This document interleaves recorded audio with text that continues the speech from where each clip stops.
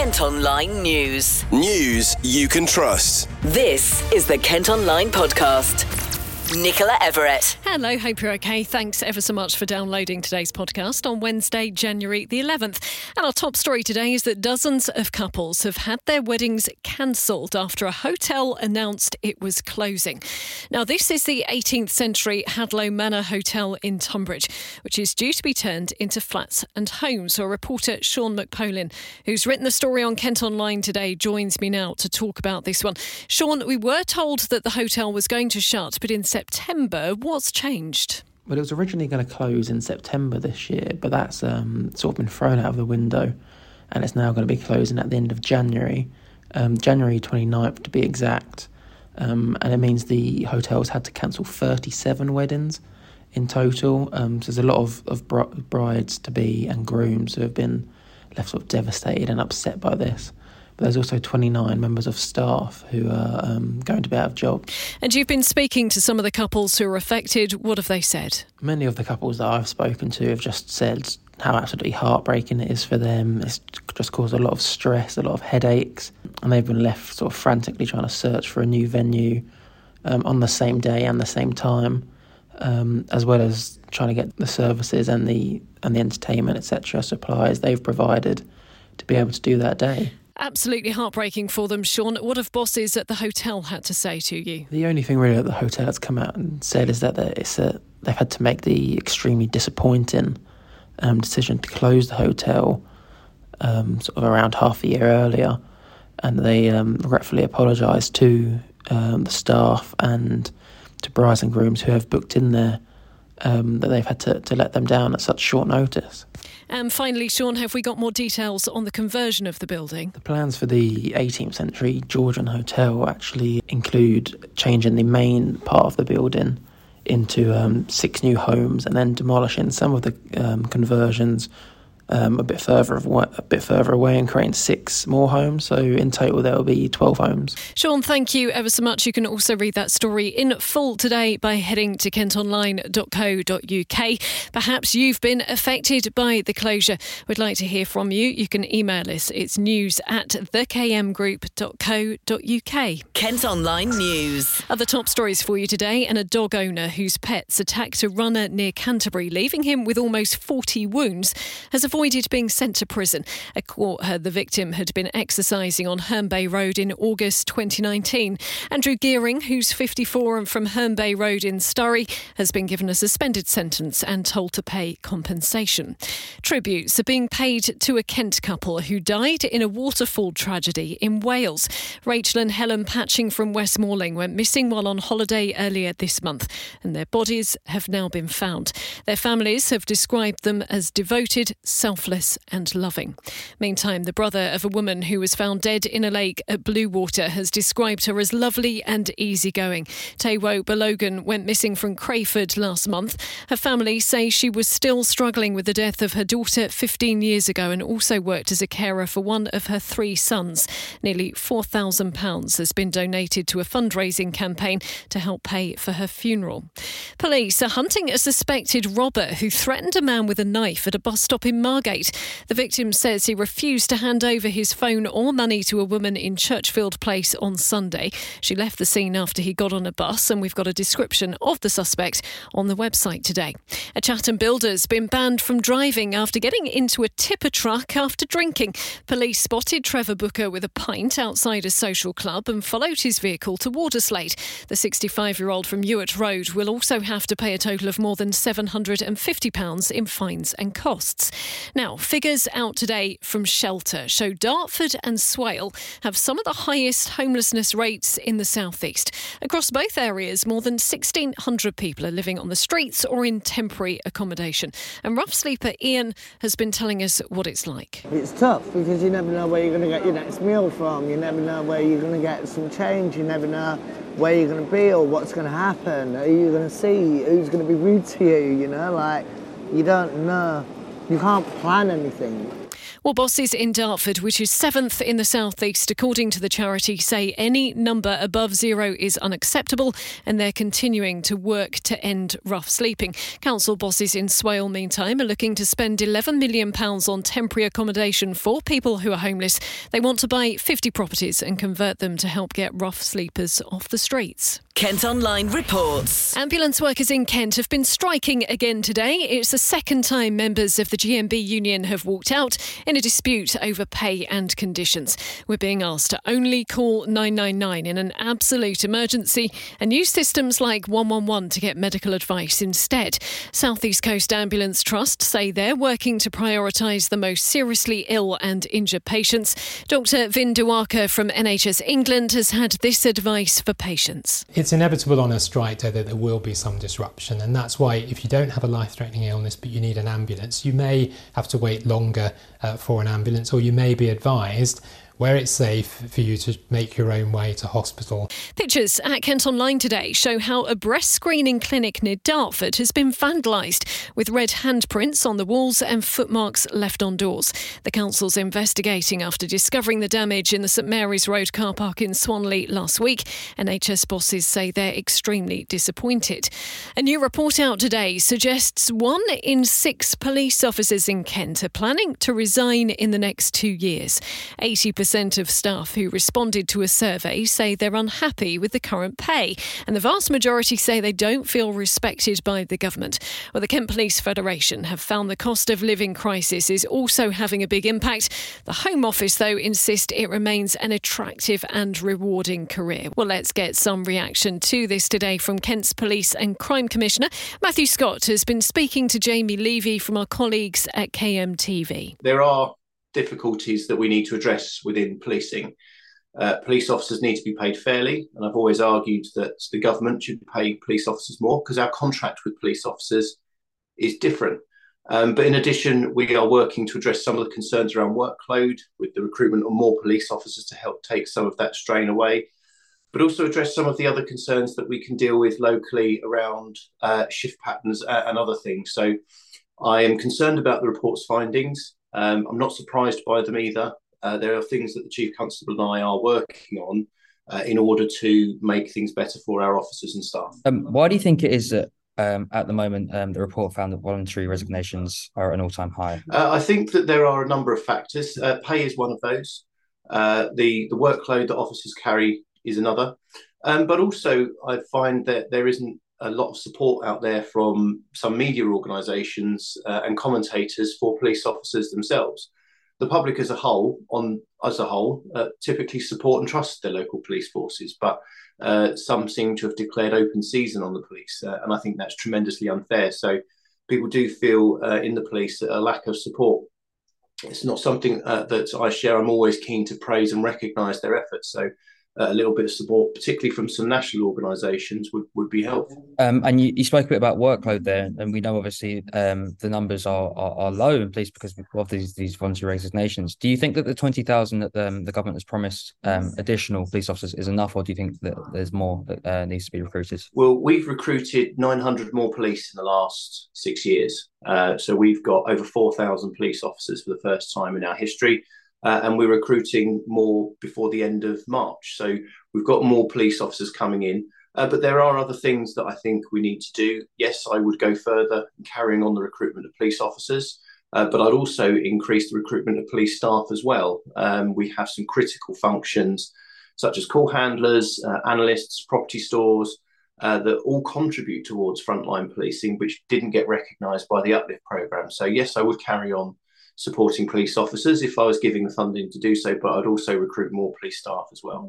Do you think that policing remains a rewarding and an attractive career for new police officers? I think absolutely it does. And yes, while there are debates to be had about pay scales, there are many rewarding opportunities within policing, from the specialism, which is response policing, in terms of others such as roads policing, dog handling, counter-terrorism, detectives, gangs and counter-lines. There are so many different careers that you can have in policing, all of which make a difference to victims of crime, to tackling reoffending and making our county safer. So it is a rewarding career to be a police officer. It always has been. but we need to make sure that the government and others are doing absolutely everything they can to let them know that officers and staff are valued and will be treated properly. You can also watch KMTV's report by clicking on their pages of the Kent Online website, and on tomorrow's podcast we'll have more reaction from the Kent Police Federation on what this could mean for the county. Kent Online reports. 20 weeks of roadworks are due to start near Sittingbourne just as the coastbound slip roads on the nearby M2 reopen. £500,000 is going to be spent on making improvements to Staplehurst Road near the Sonora Fields housing estate. It'll mean temporary traffic lights and some overnight closures, but is designed to ease congestion in the area. An independent art school in Kent that's been described as being a major community asset is just weeks away from having to close. The Margate School is Thanet's largest creative art provider and has been told it needs to raise £50,000 by the end of the month or it can no longer operate. Bosses have launched a crowdfunder and say it not only means job losses, but the town would lose a hub for innovation too. There are currently 25 students there and more than 100 creative practitioners. Well, Ish has been speaking to Uwe Dirksen, who's the school's director. When we started, we had the first crisis, that was Brexit, because that cut us off from all the EU funding. Then the next crisis was COVID, lockdown. Our whole idea of developing and building up the provision came to a halt, and we were just sort of ticking over just to try and survive COVID. But post-COVID, we were quite confident because we then had more inquiries for the courses. Our studios are full. Then the Ukraine happened. And the cost of living crisis hit us, and that meant fewer than expected students applied, or rather, people actually just couldn't pay even though it's a fairly low fee, still couldn't pay for the fees. So the position now is that we've raised, everybody's come together, and we've had an incredible support from our community. We're trying to save the school initially by trying to raise at least 50k so that we can implement the measures we put in place before Christmas, carry on with the course and support our students and the whole community. And as I said, we've had an incredible support already in terms of people offering to help fundraise and spread the message, some donations. And the result already now is that at least one thing we've safeguarded, which is our MA second year students that were so close to gaining their qualification. So we managed to safeguard that element. So we've just got another 3 weeks or so to see whether we can get the additional support to just continue as is and implement our plans, the plans we set out before Christmas. So we're just hoping that will, people will come forward to help us in helping our community. Basically, it's a wonderful community, and I would hate, and just having seen some of the messages that have come back to us, I would hate to see all that work that everybody's put into for it to be all lost, and all the work was for nothing. That would be awful. It would be awful for Margate. It is a community asset, and it's not just the community of creative people. It's the neighbourhood, the people that actually live here in that ward, in the Margate ward, and adjacent to it. Other people from further afield, come to our monthly tech club for children and parents. It seems slightly strange that there's public funding sitting there available, and here's an organization that is delivering all these things, and it's now on its knees. Now is the moment to come forward and step in and say, this we can allocate, and we're not talking about a huge amount. We just want to have that break. Elsewhere, follow Kent Online on socials today to find out about the 9 Kent schools getting state-of-the-art new buildings. Tens of millions of pounds is being spent in Canterbury, Thanet, Gravesend, Maidstone and Medway to make sure facilities are fit for the future. The sites will benefit from things like classrooms, sports halls, science blocks and dining rooms after funding was awarded by government. Major plans to make sure there's adequate housing, roads and other facilities for people in Gravesend are now 3 years behind schedule, it's been revealed. There have been a number of delays which the council says are out of its hands. They're waiting for a transport model to show where traffic issues might be before they can publish their local plan.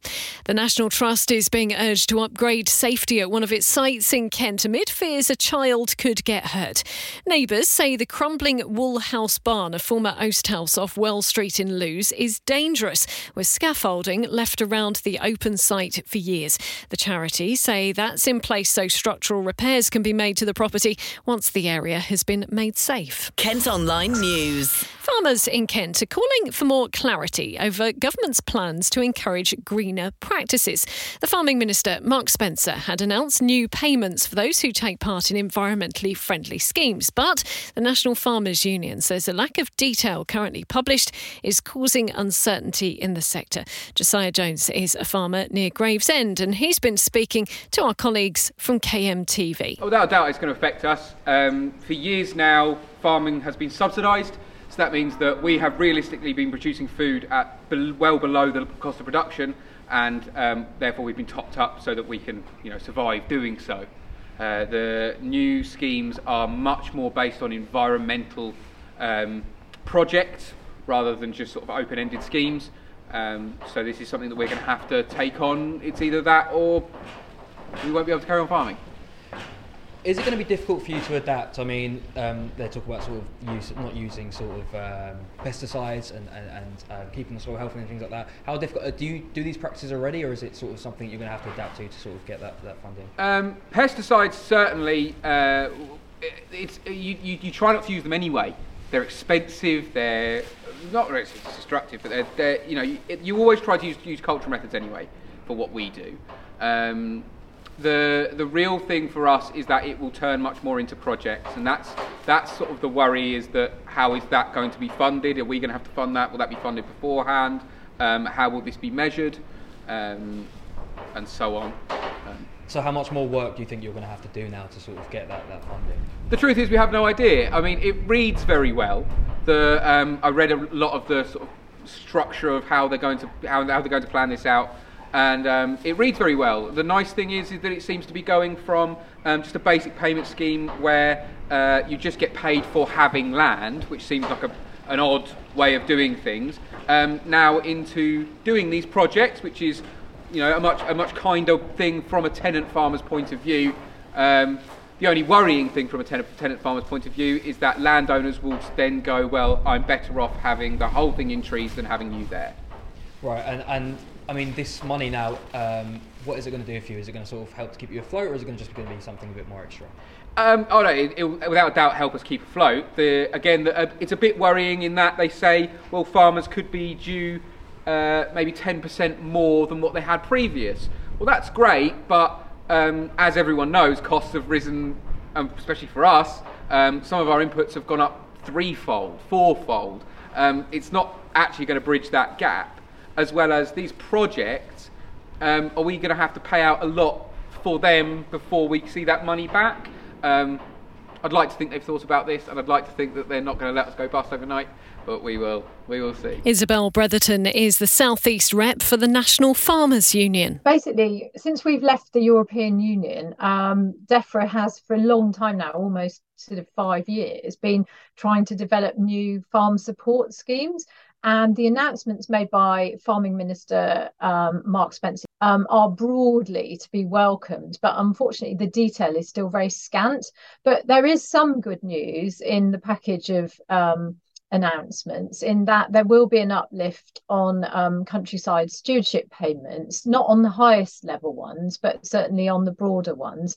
And also that for the sustainable farming incentive to encourage nature-friendly farming, There will be like a management fee for participation, and that's really going to help the smaller farms and also tenant farmers to participate. So broadly speaking, it's to be welcomed, but we are banging our heads against a brick wall, in all honesty, in that we just don't have the detail. And with all the volatility that farmers are experiencing because of, rising fuel and energy costs, and just, the cost of anything, whether it's fertilizer or fuel, it's gone up astronomically. And therefore, farmers need as much income as they can get to stay in business and to deliver public goods. So government was talking about public money for public goods almost 5 years ago now, and we still don't have quite enough detail to give farmers certainty. And the other thing that the NFU is, we're looking at the detail now today, but the other thing the NFU is concerned about is when these payments were actually calculated. In fact, some of them were calculated a while back, and therefore they need updating again. But there's good news in there, about hedgerow creation. There's going to be more money for that, and that will help the energy to reach net zero by 2040. I mean, I think government's aiming for by 2050, but, hedges and copses on farms are brilliant ways of storing carbon, and, and these kind of measures will really help farmers to do the right thing. And, we all love a good hedge. It's part of the patchwork of the Kent countryside. And I think, some of these measures will be welcomed. We'd just like more detail. The owner of a Faversham cafe says she's heartbroken at being forced to close. Eleanor Lambert, who runs the yard, says she fought for as long as she could, even taking on a second job. But the climate and circumstances mean the business is no longer viable. Customers have described it as a big loss to their little town. It's feared a revamp of a Whitstable pub could see it lose its status as a music venue. Shepherd Neame runs the Duke of Cumberland pub on the High Street and has submitted plans to upgrade and expand the building. More than 1,800 people have signed a campaign to save live music at the site, as it's not mentioned in the proposals. A Kent charity is encouraging us to host a Bagpuss-themed party next month as part of a fundraising campaign. Hospices of Hope, which is based near Sevenoaks, says events inspired by the much-loved children's TV character could help transform the lives of poorly children. Well, you may not know that Bagpuss was actually created right here in Kent and celebrates his own birthday in February. Anyone who's interested can order a special event kit through the charity's website. And finally, Olivia Colman has missed out on winning a Golden Globe for her performance in Empire of Light, which was filmed in Margate. She was beaten by Cate Blanchett in the Best Drama Actress category in LA overnight. Kent Online Sport. Football and Gillingham have made their first January signing and second under new owner Brad Gallinson. Midfielder Timothy Dieng has completed a permanent deal from League One Exeter City for an undisclosed fee. The 30-year-old can also play in defence and scored 17 times in 68 appearances in all competitions since signing for Exeter in the summer of 2021. Meantime, the Gills are offering fans the chance to pay what they can during a match at Priestfield next month. The side are currently bottom of League Two and host Crawley Town in what's set to be a crucial game in their fight for League Two survival. The club say they want to make their home ground a fortress, and tickets can be purchased for as little as £1. Staying with football, and the owners of Maidstone United have agreed a deal to sell the club. It's being taken over by local businessman and lifelong fan Alan Manchett.